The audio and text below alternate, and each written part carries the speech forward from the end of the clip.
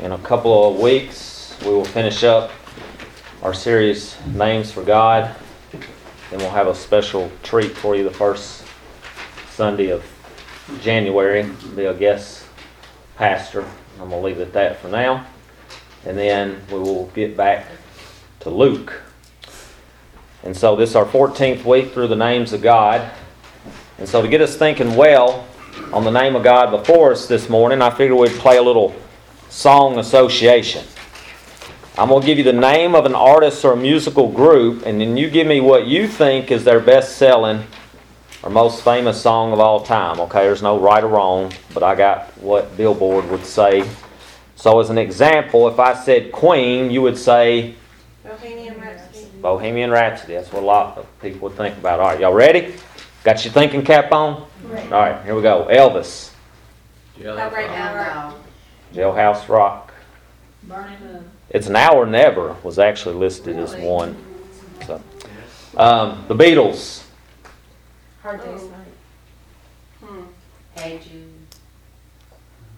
Said She Loves You and I Want to Hold Your Hand. I could get I Want to Hold Your Hand. All right, Garth Brooks. Shameless. The Dance. Friends in Low Places. The Dance and Friends in Low Places. Michael Jackson. Thriller. All of them. There you go. Billie Jean. Yes. That's number one. Now I got these all over the place, David. Beethoven. Ode to Joy, Symphony number 9. Actually, I would have thought Fifth Symphony. But Handel. You know who Handel was? Messiah. Right. Matthew. Kayla, some of y'all may know. Imagine Dragons. Some of you are like, who's that? Matthew, who's Imagine Dragons? Best song. Radioactive. Maroon 5. That's Adam Levine. Moves Like Jagger. Aretha Franklin. Now that's back in y'all's realm, right? They're like, now I can answer. R-E-S-P-E-C-T. Whitney Houston. I will always love you. I will always love you. Justin Timberlake. All of them. Can't Stop the Feeling. Yes. Will ought to be here for this one. Leonard Skinner. Free Bird. Free Bird. We don't know that. Coach, what would you say is the Gaithers? Probably, you see, the one that he wrote about. There's something about that name. That didn't have any particular, but because he lives, he touched me with a Because couple. he lives, the one I'm trying to think of. Fanny Crosby, do y'all know her? No. You ought to. She wrote a bazillion hymns, and they're all in your hymn book. Blessed Assurance is one. Pass Me Not, O Gentle Savior. What about New Song? I don't know if it's their best-selling or whatever, but it's my personal favorite is Arise My Love. Jim Croce. We're going back to my time. Y'all know Jim Croce? Bad Leroy Brown. And Time in a Bottle. Or Janis Joplin. Y'all even know who Janis Joplin was? Piece of My Heart. Me and Bobby McGee. All right, and here's the big one. The one that started this whole point for. Amy Grant. El Shaddai. Did y'all remember Amy Grant sang it before we sang it this morning? Had you ever heard it before this morning? Well, maybe you knew some or all of the lyrics, but the big question is this. Do you know the artist who inspired the song? And so with regards to El Shaddai, what's the etymology? Remember the law first mentioned. Where is El Shaddai first mentioned in Scripture? Where is the name found most in Scripture? What's the word actually mean? What picture does a good word study paint us of God's nature and character behind the name? With regards to El Shaddai, what's the anthropology? We've said bad news is life has problems. The good news is God has a name for every single one. So who in Scripture experienced this name of God? And under what circumstances? And how did their encounter with El Shaddai affect their lives? And how might it affect our lives? And with regards to El Shaddai, what's the sociology? Based on these first two I mentioned, what should be our response to knowing God is El Shaddai? Faith is belief with legs on it. Well, what does faith in El Shaddai look like? How do we, quote unquote, walk it out? So we're going to seek the answers to all of those and some more things this morning as we explore this 14th name of God, El Shaddai. There's many passages we could use, but we're going to read from Genesis 17. So turn to Genesis 17 if you're not already there. And stand with me to honor the reading of God's Word. Genesis 17, this is the law of first mention. This is where it's first mentioned in Scripture, so we will read that, but we will look at several other places that this name is found in Scripture. So Genesis 17, verses 1 to 8, Moses writes, When Abram was 99 years old, the Lord appeared to Abram and said to him, I am God Almighty. In other words, he said to him, I am El Shaddai. Walk before me and be blameless, that I may make my covenant between me and you, and may multiply you greatly. Then Abram fell on his face. You notice the response to when you're shown God and His name and His character? It's to worship. And God said to him, Behold, my covenant is with you, and you shall be the father of a multitude of nations. No longer shall your name be called Abram, but your name shall be Abraham. For I have made you the father of a multitude of nations. What tense is that there? I have made you. It's done. I have made you. Abraham had no kids at this point. God says something, it's done. It's as good as done. Amen? That's why Jesus said, it is finished. That's right. It's over.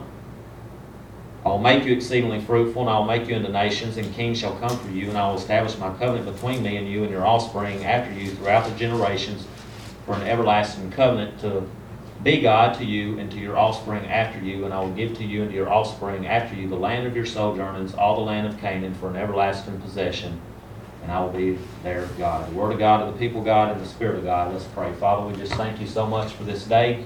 Thank you for your many blessings. Father, I pray, as David said, how appropriate, Father, that he would pick a song that says, Here I am to worship. Because, Father, when Abraham was met with El Shaddai, he fell on his face and worshiped. And so, Father, we come today. That's why we're here.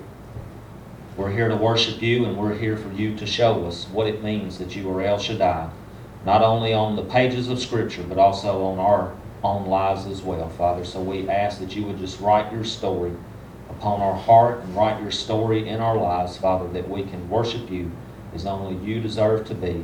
But Father, we can go out and show the world what it means that you are El Shaddai, and that we can be your God, and we can be your people. We ask that you would forgive us in the many ways in which we failed you, for it's in Jesus' name we pray. Amen.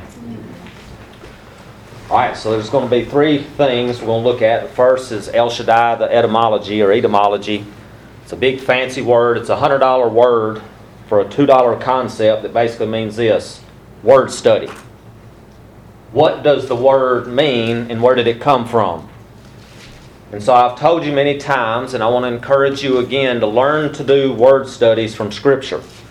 Now, you don't have to be a Hebrew or Greek scholar to do them, and you don't even have to do them to get the proper understanding of a verse or a passage. But let me give you an illustration that I hope will help you to encourage you to learn to do them.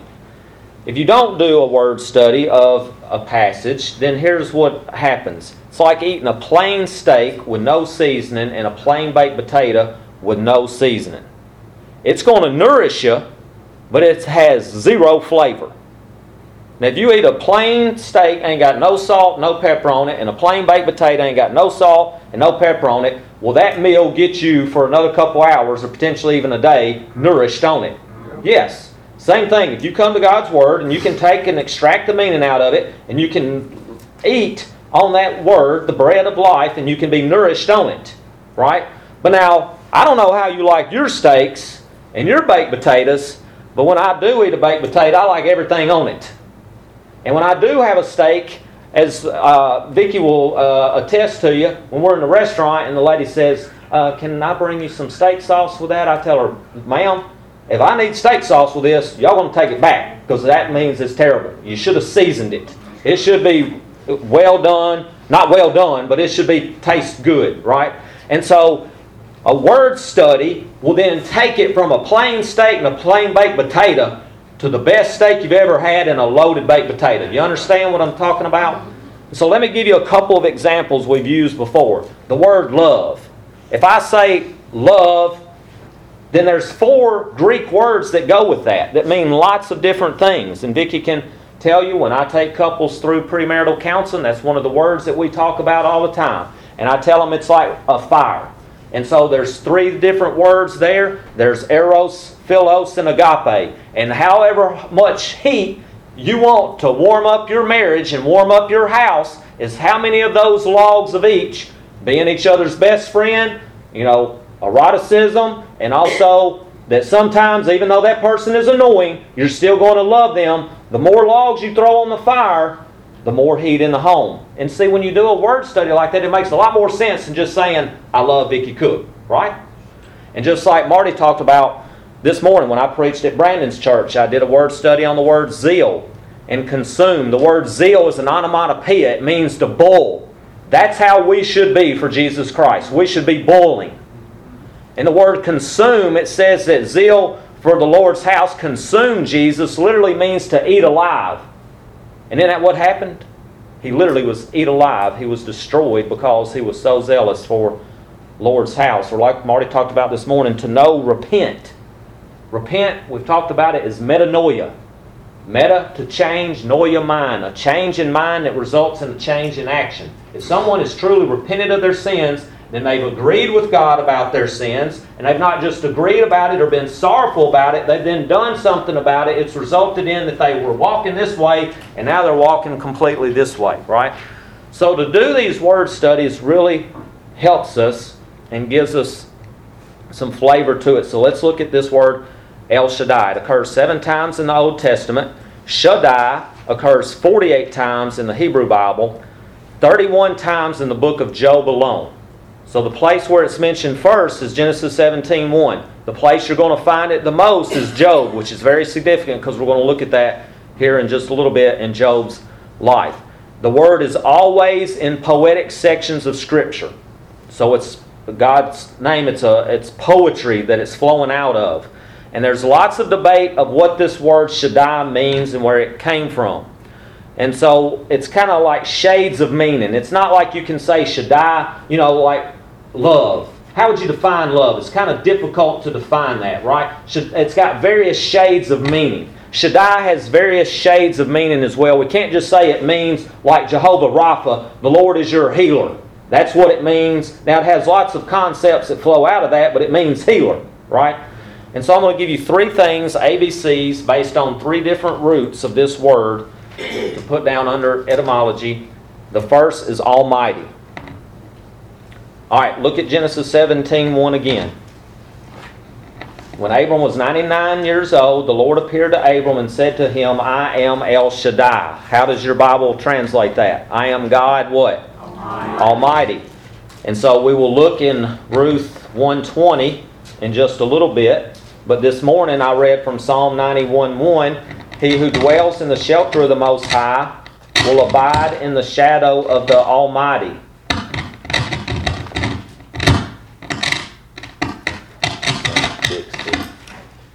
There we go. Will abide in the shadow of the Almighty. That's will abide in the shadow of El Shaddai. So pretty much every time you see this word translated in our modern Bibles, the 48 times, it's translated Almighty. And I painstakingly went through the 48, and it is translated Almighty every time. And so the reason for that is that the Septuagint, which is the Greek translation of the Hebrew Bible, translates it as all-powerful or almighty. The Vulgate, which is the Latin translation of the Hebrew Bible, translates it as omnipotent or almighty. And so that's why it's in our modern Bibles as that, almighty.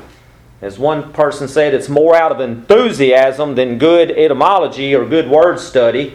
And another pastor said there's zero linguistic basis to support the idea that El Shaddai means God Almighty.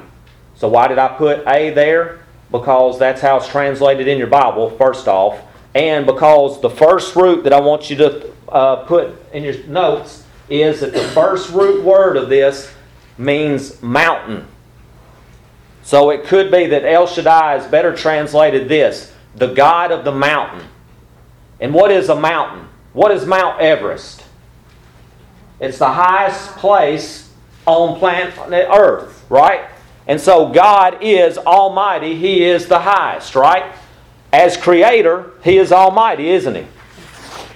As you look out over the universe and think that God is mindful of you, that's a staggering thought in the grand scheme of the massive universe that He created, right? As miracle worker, He is almighty. That Jesus could take 5 loaves and 2 fishes and feed 20,000 men, or 20,000 men, women, and children with that, 5,000 men, that He could walk up to a dead man and touch him and say, arise, and give him back to his mother like He did in Luke 7 with the widow of the widow at Nan. He is almighty. Amen? And so Scripture and experience teach us that, but really that's not what the word means. All right, so the second thing is, the B is breast. So the second root word that this comes from is breast. In fact, that's how it's translated in Song of Solomon 1:13.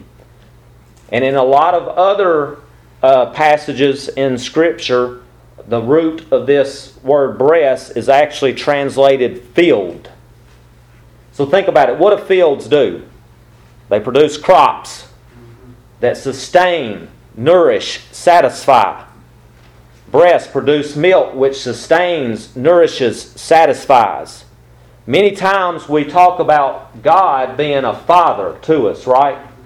But Scripture also teaches that He is a mother, that He is a sustainer, nourisher, satisfier. So you could translate El Shaddai, probably the best translation of it is not only the God of the mountain, but this, the God our sustainer, our nourisher.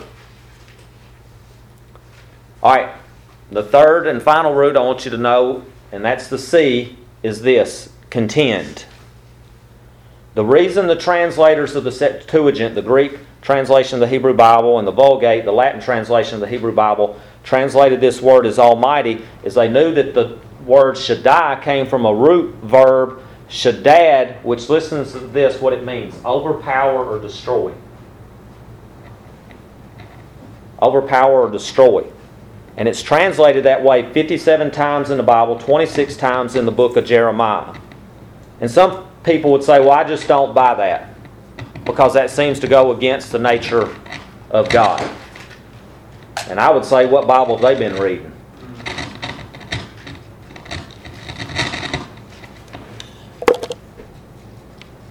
You know what I mean?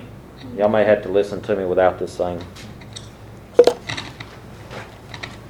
Maybe the battery, because every time I move it. Are y'all okay to hear me without it? Mm-hmm. You want this other one from the back? Pull that, You can. Pull that mic over, buddy.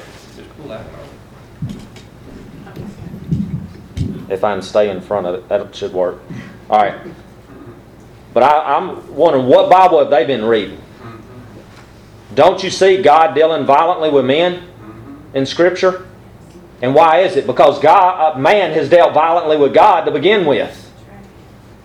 And robbing His glory, committing cosmic treason, rebellion. So and not only that, the prophets, Isaiah and Joel, would disagree with anybody that would refute that translation. So turn to Isaiah 13:6. I'm going to give you 2 examples here from Isaiah and Joel.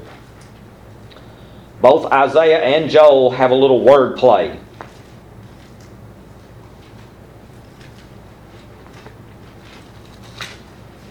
In which they use this word. Isaiah 13:6 says, well, for the day of the Lord is near, as destruction from the Almighty it will come. But this is the word play. As destruction from the destroyer it will come. And so, Joel. If you want to turn to Joel.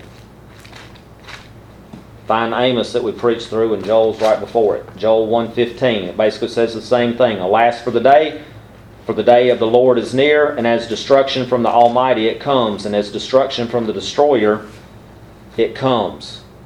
Not to mention that the book of Psalms and experience show that man mocks and plays games with God, he contends with God, and God often contends back, right? And so those are the three ways in which you ought to think of it as kind of the shades of meaning: almighty, breast, and contend. And we're going to see as we look at how this is shown in the people's lives in Scripture, how each of these characteristics appears in their life, whether it be the 15th century BC or 21st century AD. Alright, so turn back there to Genesis 17. We're going to look at El Shaddai, the anthropology. And anthropology is simply the study of humans. And so you've heard me say, if you take one phrase away from this series on the names of God, it's this: the bad news is life has problems. The good news is God has a name for every one of them. So who in Scripture experienced this name? We're going to look at three people that experienced this name on the pages of Scripture. And the first is Abraham. Abraham was burdened. So you know the story of Abraham. Genesis 12, he's 75. God calls him out of idolatry, makes a covenant with him, one that's everlasting, to give him a seed, land, nation, and divine blessing and protection. And a covenant is a formal official agreement that God makes with us. It's legally binding. We're under the new covenant. All of us that have trusted Christ as Lord entered into this new covenant. What do we talk about when we read passages before we take communion? We talk about that. This is the new covenant in my blood. And so Genesis 13 to 14, Abe's faithful to worship and serve God. He's patiently waiting on the covenant. Genesis 15, doubt starts creeping in. He's probably wondering, is God's promise ever going to come to fruition? And can I just throw in there that sometimes it's easier for us to believe in God's power on a grand scale, that He created the Grand Canyon, than it is for me to believe in the power in my life that He can keep one single promise. And isn't that true? I believe that He created this whole universe out of nothing. Do you believe that? Yep. I don't care what some pastors are saying, how crazy it may be, but the virgin birth was the virgin birth. Amen? Amen. And the resurrection. We believe that God is almighty and powerful to do those things, but then do I believe 1 Corinthians 10:13 that if I'm tempted, no matter what the temptation, God's going to make a way for me to get out of it? I don't believe that, but I believe that He created this whole universe out of nothing. We believe in these same things, but then when life hits, our marriage starts to have problems, kids become an issue, whatever it may be, then we start to believe that God is going to leave us or He's going to forsake us. And so we believe sometimes more in His power on a grand scale than we do on a little bitty scale to keep one promise in my life. And so Abram begins to question God. And he just assumes, since God hadn't given him any offspring, the heir God intends to fulfill the covenant, it's got to be somebody born in his own house, not of him. As Tony Evans says, Abe went logical on God. And don't we do that? Yep. Now, if God, then this. And since you haven't done this, then this. And God's more than logic, amen? And so God responds quickly and He says, no, there's a child coming from your own body. He reaffirms the covenant. Genesis 16, Abe's got this new information. He ought to be just jumping up and down, believing the Lord. And what's he do? He and Sarah take things into their own hands. Rut-row, the Scooby-Doo used to say. And so what happens is they suffer from the Ishmael syndrome. You know what the Ishmael syndrome is? God must need some help, so let me help Him out, and then you mess it up even worse than it was before. That's the Ishmael syndrome. And not only that, Sarah blames the Lord. Says the Lord's the one that's at fault for all this. And as Paul Harvey says, you know how devastating this decision was, because you know why there's jihad today? Because Christians and Muslims both believe that Abraham is the father of whatever faith is correct. But we believe in one son, Isaac, as the promised son, and they believe in Ishmael as the promised son. Even today, that decision is playing out before our lives. And so, turn with me to Psalm 13. We looked at this last week in Sunday school. I imagine this is probably what Abraham and Sarah were hollering out.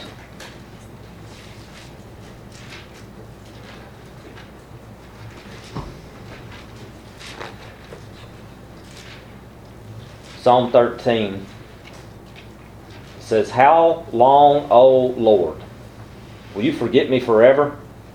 You ever felt like that? How long will you hide your face from me? Lord, why haven't I heard from you? Why haven't you sent me a text message? Why haven't you sent me a Snapchat? Tweet? Why haven't you friended me on Facebook? I need an answer, Lord, and I need it in hardcore writing. How long must I take counsel in my soul and have sorrow in my heart? You ever thought that? How long am I going to have to put up with this pain? How long shall my enemy be exalted over me? Because you know the devil was doing a jig in Abraham's head. Well, you know, there's got to be some reason why God's not keeping this promise, and it's got to be you. Don't we all suffer from this how long? How long before I find a mate? How long before you fix my marriage, God? How long before you save this person in my family? How long before you change this child or I choke them? How long before you get me the job? How long before you grow the church like I think it ought to be? And it's precisely in the middle of that that God comes and says who He is. El Shaddai. I'm the Almighty. I'm powerful enough to do it. I don't care if you're 99 or 199. Amen? Amen. He's sustainer. He said, I have made you. I will make you. His word is as good as done. The problem is we then contend with Him.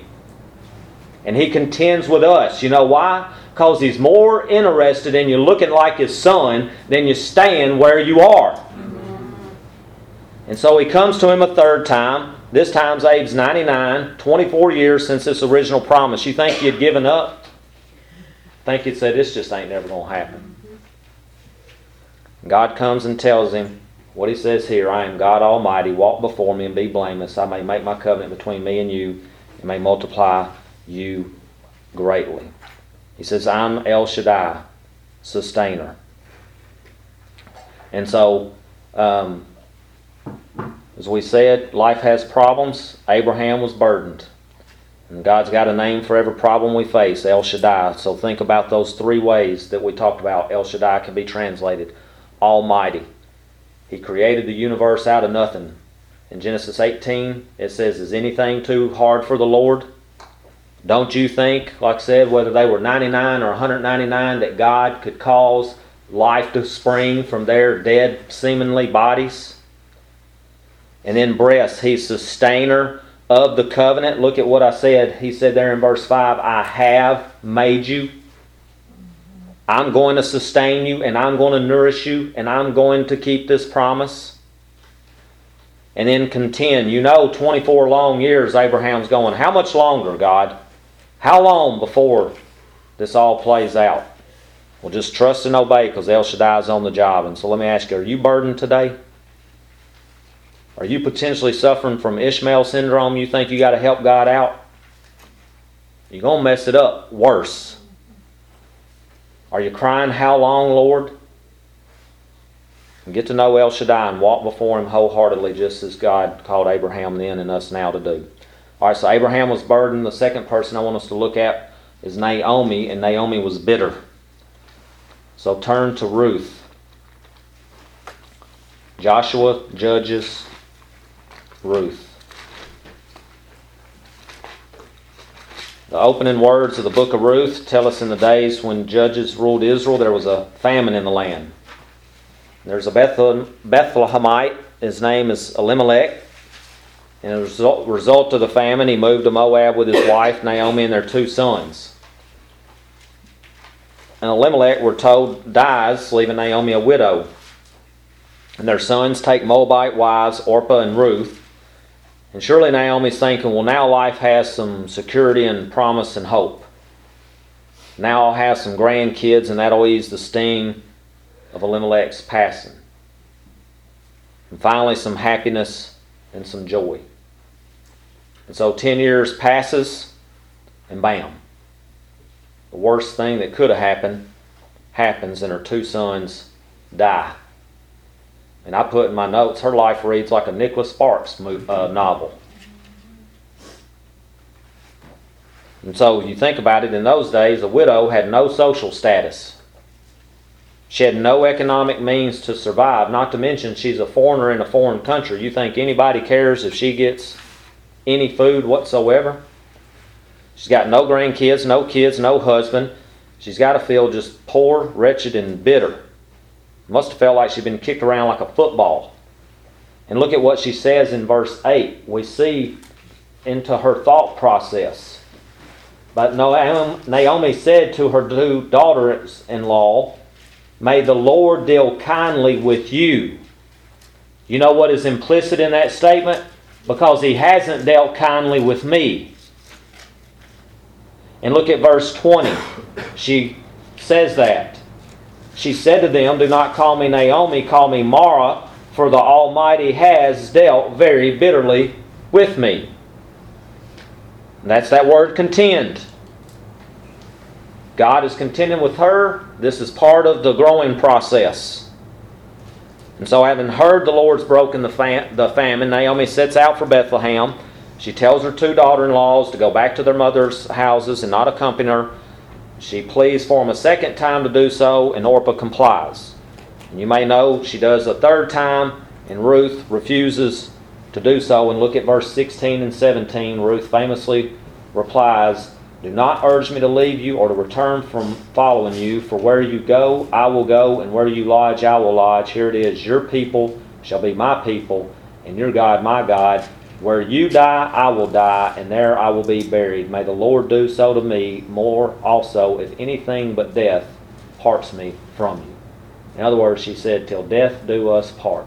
I ain't leaving your side, Naomi." And so they make their way back to Bethlehem proper. And look at what we're told in verse 19.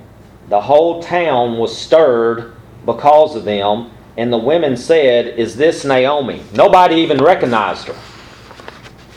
Why do you think that is? Imagine a hard life. Exactly. You know people that look 40 and they're 20? You know people look 100 and they're 50? Because stress in life has impacted them so. I imagine she probably was walking like this, just stooped over. You know how Eeyore looked? And they get that look on their face, what we call flat affect, and just depressed and look like Eeyore. She's probably wrinkled beyond her age. We jokingly say the lights are on but nobody's home. That's probably how she looked. You know what her problem was? If before was Ishmael syndrome, she's got Naomi syndrome. And let me tell you, I've suffered from it, maybe you have. Here's Naomi syndrome. You focus only on the negative and you leave out the positive. Amen. Coach, how many stories have you told me down through the years of people in the church, especially leadership, that suffer that syndrome? Bunch. He has told me so many stories, and that's what we do. We focus so much on the negative, we completely leave out the positive. And if we sat down with a piece of paper and we just put a big plus at the top on one side and a big minus on the other side, and we just started writing. I'm going to go to the negative first because I got all these negatives. All right, Lord, these are all the negatives. Well, you get about 5 or 7 of them. Now you kind of stump. Now you got to really think. But if you really went over to the positive and you started writing down the positive, you're going to have to get another sheet of paper. That's right. Think about it. Yes, there was some negative in her life, but she's got a full harvest prospect. Ruth has said what? "Till death do us part. I ain't going anywhere." And guess who's in town? Boaz. Who can give her what? Grandchildren and a family and food. Not only that, she had the hope that no matter what happened to her in this life, she was going to be with God in the next life forever. Amen? But look at how she responds. 4 times in 2 verses, she talks about how the Lord has contended with her. Look at verse 20 again. "Do not call me Naomi." In other words, don't call me pleasant, because that's what Naomi means. Don't call me pleasant, call me Mara. Don't call me pleasant, call me bitter. That's what it means. For the Almighty has dealt very bitterly with me. The Lord has brought me back empty. The Lord has testified against me. And the Almighty has brought calamity upon me. And so, let me ask you, does she have a point? Are her statements accurate? Yes. Because who's behind all the circumstances of life? God. Turn to Ecclesiastes 7:14.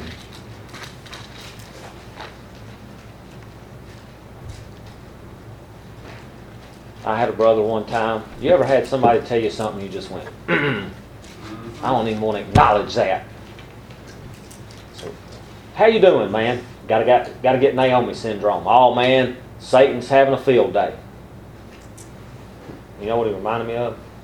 Anything that comes to you from Satan had to pass through the hand of God first. That's right. It's like, man, why'd you have to remind me of that? Now you done messed up all my Naomi syndrome. Look at Ecclesiastes 7:14. In the day of prosperity be what? Joyful, happy. In the day of adversity, do what? Consider. Dr. Moore would say, think well on this, wouldn't he? Think well on this fact. God made the one just as much as He did the other. And the reason God sometimes has given us a day of adversity is because He loves you so much, He doesn't want to leave you where you are. In our devotion that we as leaders are doing through A.W. Tozier this week, he said, when God wants to mold you to look like His Son, He don't take out a manicure set. That's right. In other words, He doesn't just pick little bitty hairs off of here and this and that and kind of brush this nice and kindly. He takes a chisel and a hammer. You know what a chisel and a hammer is? It's painful. But God loves us too much to leave us where we're at, and sometimes He has to burn the junk out of our life. And the only way He can do that is to contend with us.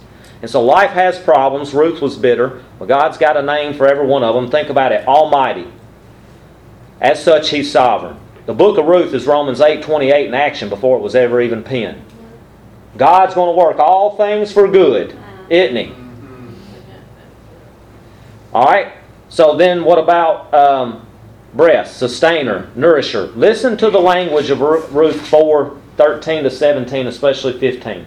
So Boaz took Ruth, and she became his wife, and he went into her, and the Lord gave her conception, and she bore a son.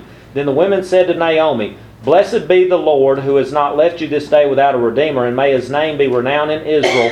Here it is. He shall be to you a restorer of life and a nourisher of your old age. Doesn't that sound like the breast part of El Shaddai? He will be your sustainer and your nourisher and your satisfier. And so then she gets to hold Obed, her grandchild, who then becomes in the line of King Jesus. And so let me ask you, are you bitter today? You facing the loss of something near and dear in your life? I don't know what it might be, and I don't know what exactly it feels like, but can I tell you that God gave His one and only Son, and He knows exactly how you feel. You will feel like changing your name from pleasant to bitter. You got the Naomi syndrome, focusing all on the negative and not the positive. And don't forget, God, when He wants to mold you into the image of His Son, He's going to take out a chisel and a hammer to do it. And so if life has drained you, beat you till you don't even look like yourself, get to know El Shaddai and go from bitter to better. All right, so Abraham was burdened, Naomi was bitter, finally Job was broken. When we're introduced to Job, we're told straight out of the gate, this man was righteous. We're told he was rich, and he was religious. He had taught his sons. His sons would hold a feast on a daily basis and invite his sisters to care for them and to feed them. He had taught his children to love people.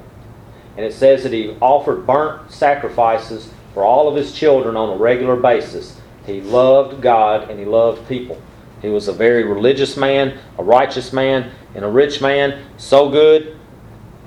are so far so good. It's got the makings of a movie produced by Firm Films, which is, Facing the Giants.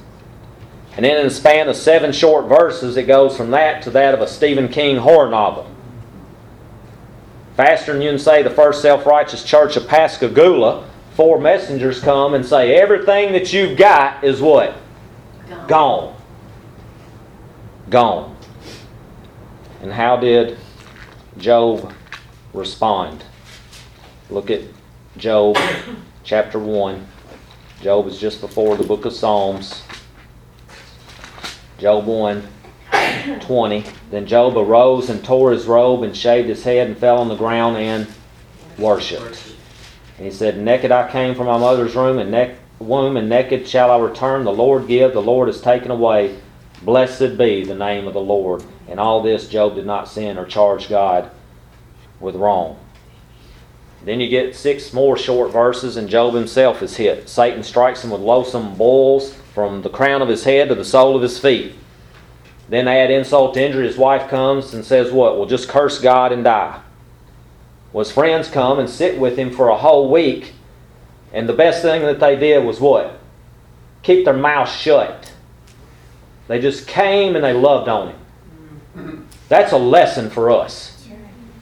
Sometimes better than trying to explain what God is doing when we have no idea what God is doing, to just come and hug on somebody and show them love is the best thing that we can do.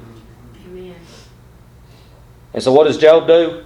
He curses the day he was born. Now, he didn't charge God with wrong, but he said, I just wish I had never been born. You ever felt that broken? That miserable? And so they opened their mouths, his friends start to speak, and Dr. MacArthur said all the wisdom of their silence departed. And so Eliphaz comes and he basically says, Job, if you'll just admit your sin, you can be happy again. And Job says, yeah, these are God's judgments, but if I've sinned, you show me where. And so Bildad comes, and y'all have heard me say that truth and love is biblical. Love without truth is hypocrisy, and truth without love is brutality. Well, Bildad just comes beating Job over the head with some truth. He says, Job, you're blowing a lot of hot air. I'm absolutely certain, and so are you. You've sinned and brought this on yourself. Now just admit it and repent. And Job says, you can't dispute God's holiness or claim you're innocent or guilty before God, but I'm a man of spiritual integrity. I don't know what's going on, but it's not because of me. And then Zophar, his third friend, comes, and he's the best of all. He pretty much says, boy, you ain't got no sense. You ain't nothing more than a babbler, is what he says. He says, really, what you deserve is worse than what you got. I mean, friends like that, who needs enemies, right? Job says, well, y'all are a bunch of know-it-alls. When y'all die, wisdom will die too. And he says, I might have been born at night, but it wasn't last night. I'm innocent before God, but a laughingstock before y'all. And so Job was broken, but El Shaddai was almighty. That's right. He owns the cattle on 1,000 hills. Amen. And Job got more at the end than he had to begin with. Breasts, he was the sustainer, the nourisher. Contend. I have shared this with so many people. And I pray that you take it and share it with people too. I have told them, if you read the book of Job, it does not teach us this question, why? It does not teach the answer to why do we suffer. It teaches the answer of this, how should I suffer? And then, will I stay loyal? Amen. One pastor said, when we are most empty, God is most evident. And another said, when you have nothing left but God, then you become aware that God is enough. And that's what Job learned. And so if we're broken today, if life seems unfair, bad things are happening, we want and demand answers, shaking our fists at God. No, He is enough, and stay loyal to Him. All right, finally, 3 quick things on El Shaddai, the sociology, which basically means the study of behavior. How should we act, respond, knowing that God is El Shaddai? How can we walk it out? Number 1, fall before El Shaddai in reverence. That was Abraham's response. When he was met with El Shaddai, he fell on his face and he simply worshiped. And that should be our response. And you say, well, I don't know what God's doing. I don't know what He's thinking. And you know what I say? I don't care. Worship Him anyway. Adore Him anyway. Praise Him all the livelong day. John Piper said, God is most glorified in us when we are most satisfied in Him. If you feel empty, burdened, bitter, broken, praise Him.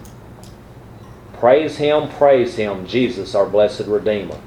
Sing, O earth, His wonderful love proclaim. Hail Him, highest archangels in glory. Strength and honor give to what? His holy name. Don't matter what's going on in our life. We can do like Job. At the end of the day, we can say, blessed is El Shaddai. And fall in reverence before Him. Number 2, we can run to El Shaddai as refuge. That was the psalmist's response. I read that this morning again, Psalm 91. I think most all of us were here for that, but I'll read real quickly. Psalm 91:1. He who dwells in the shelter of the Most High will abide in the shadow of El Shaddai. Will say to the Lord, my refuge and my fortress. And so, think about it. We're to take up lodging under the wings of El Shaddai on a daily basis. We don't give Him weekend visitation rights. We don't just visit on Sunday. We live there every single day. And when we live there, we get rest and refuge, and when we don't, we get unrest and unease. All right, number 3 is trust El Shaddai as rewarder. Do you know the second highest number of times the name Almighty is used in Scripture outside of Job? It's actually in Revelation. Revelation 19:15. From His mouth comes a sharp sword with which to strike down the nations, and He will make them with a rod of line. He will tread the winepress of the fury of the wrath of God, the Almighty. Larry Crabb said the book of Revelation helps us keep believing in Jesus when the evidence makes it difficult. Listen to how Hebrews 12:2-3 is translated in one translation. Keep your eyes on Jesus, who both began and finished this race we're in. Study how He did it, because He never lost sight of where He was headed, that exhilarating finish in and with God. Listen to this. He could put up with anything along the way. Cross, shame, whatever. Oh, that we would live by that would be my personal statement, that no matter what comes in my life, that I will put up with it, because I know that a reward is coming.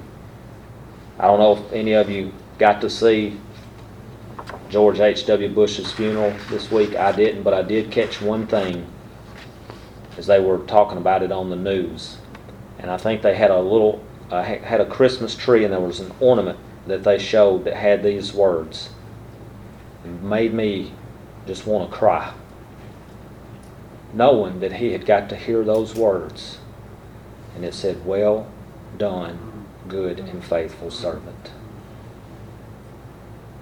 No matter what life brought to our President Bush, he knew God was a rewarder, that El Shaddai was his rewarder, and now he's getting to enjoy that in a way he never ever imagined. So we started out this morning playing a little song association. So how better to conclude the message by doing the same, but this time I'm going to give you some Christmas songs. And we're going to go backwards. I'm going to give you the song, you tell me who sang it.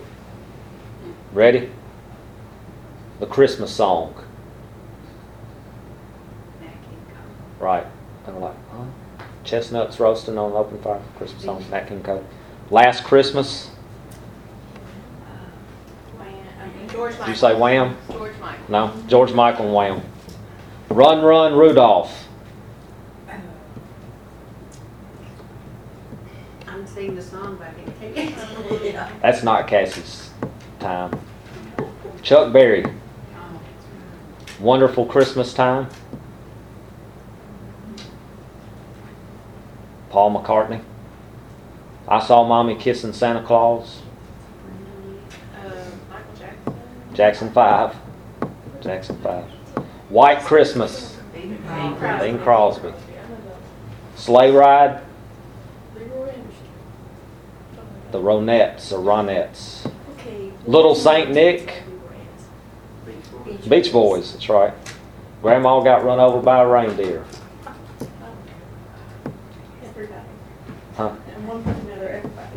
At one point, everybody. Patsy and Elmo. Jingle Bell Rock. Bobby Ham. Bobby Helms. Coach, you're winning Jeopardy. Rocking Around the Christmas Tree. Brenda Lee. Blue Christmas. Elvis. Someday at Christmas. It's kind of a modern one. Stevie Wonder. It's the Most Wonderful Time of the Year. Andy Williams. Have Yourself a Merry Little Christmas. Famous person. It's a man. A man. Frank Sinatra sang it. Judy Garland made it famous.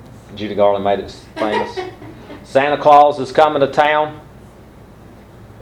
He made it famous. The Boss. Bruce Springsteen. Vicky's favorite Christmas song. Santa Baby. Oh. Madonna. Marilyn Monroe. Madonna. Sounds like something that Marilyn Monroe or Madonna would sing. Nobody's going to get this. This would be the $1,000 question for Jeopardy. Eartha Kitt. And now I got a new favorite Christmas song that I heard this week. I had never heard this Christmas song. Maybe some of y'all had. To Heck with Old Santa Claus. You know who sings that, David? I don't know. Coach? Loretta Lynn. You'll have to look it up and listen to it. You're exactly right. My previous favorite was Feliz Navidad. Y'all know who sang that? Jose Feliciano. Oh. And then, Our age is what we're getting. yeah, y'all are showing your age. All right, Mele Kalikimaka. And no, National Lampoons didn't sing it. Bing Crosby, absolutely. He was on there twice. All right, the last one. You ready? You'll understand the point of it here in a second. Jesus, Take the Wheel. Faith Hill. Carrie Underwood. Now I know what y'all were saying. That ain't no Christmas song.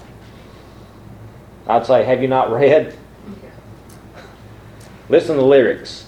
She was driving last Friday on her way to Cincinnati on a snow white Christmas Eve. Let me tell you why it's truly a Christmas song. Because the best present you can give yourself, and the best present I can give myself, is to give Jesus the wheel. To give El Shaddai the keys to my life. Remember what we talked about? A, B, C. Do you believe that He is almighty? That He can do anything and everything in your life and nothing is too hard for the Lord? Do you believe El Shaddai, He's your sustainer, breast? He alone is enough? Contender? What happens? There's two people in a car and they're fighting for the steering wheel. It's going to be disaster, isn't it? So if we're burdened like Abraham, bitter like Naomi, broken like Job, we need to fall in reverence, run His refuge, and trust Him as a rewarder. We won't be sorry, because Isaiah 49:23 says, those who hope in me, El Shaddai, will not be disappointed. Let's pray. Father, we thank You for this day. Thank You for Your many blessings. Just thank You for all that You do for us. Father, I just ask that as we go to our homes, that You will just keep us safe. And Father, we just pray that You would give us a good week. And Father, I pray for each and every one of us that You would give us an opportunity, Father, to share the gospel this week, and that, Father, You will open the eyes of whoever You put across our path. Father, that through the Holy Spirit that You will just quicken their hearts to hear the truth that we have to give them. And Father, help us to be, no matter how busy we might be in that moment, to take that divine appointment and use it, because, Father, every person on this planet needs to hear today about Jesus, the gift that is too wonderful for words. And so I pray for this time of invitation that You'll bless it and the remainder of our service. For it's in Jesus' name that we pray. Amen.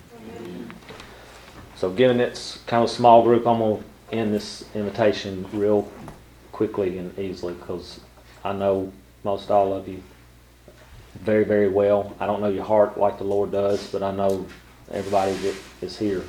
knows the Lord.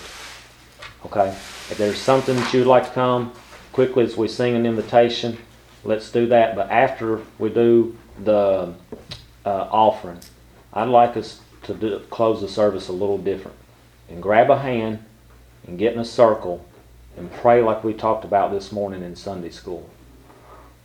Brothers and sisters, Marty and I were talking this past week. If you don't understand that the devil is dancing a jig on the head of everybody around us, you got your head in the sand. And if we don't understand with what has been going on in our world, that the time for Jesus to come back is here. We've been in the last days since Paul wrote the book of 2 Timothy. It ain't a question if we're in the last days. We're beyond the last days. And Satan knows his time is short. The problem is each and every one of us gets so busy we won't stop and share the gospel. We're about to leave out these back doors. And we're not just leaving out of here saying we had a good church service and to go home and get there safely and hurry up and get our roast or whatever we're going to do and go on to Monday. We're going to the mission field, brothers and sisters. And so I want us to get together as a family of believers. Marty and I talked about that yesterday. If we're a family of believers, and you know what we're going to do? We're going to pray together. And I want us to pray that God will give each and every one of us in that circle a gospel conversation this week, and we will be faithful to use it. Okay? So if there's anything as we sing a song and then have our offering, let's stand and sing the invitation hymn this morning. Page 134. I hear the Savior say, thy strength and need is small. Child of weakness, watch and pray. Find in me thine all in all. Jesus paid it all to him I owe. Sin hath left a crimson stain.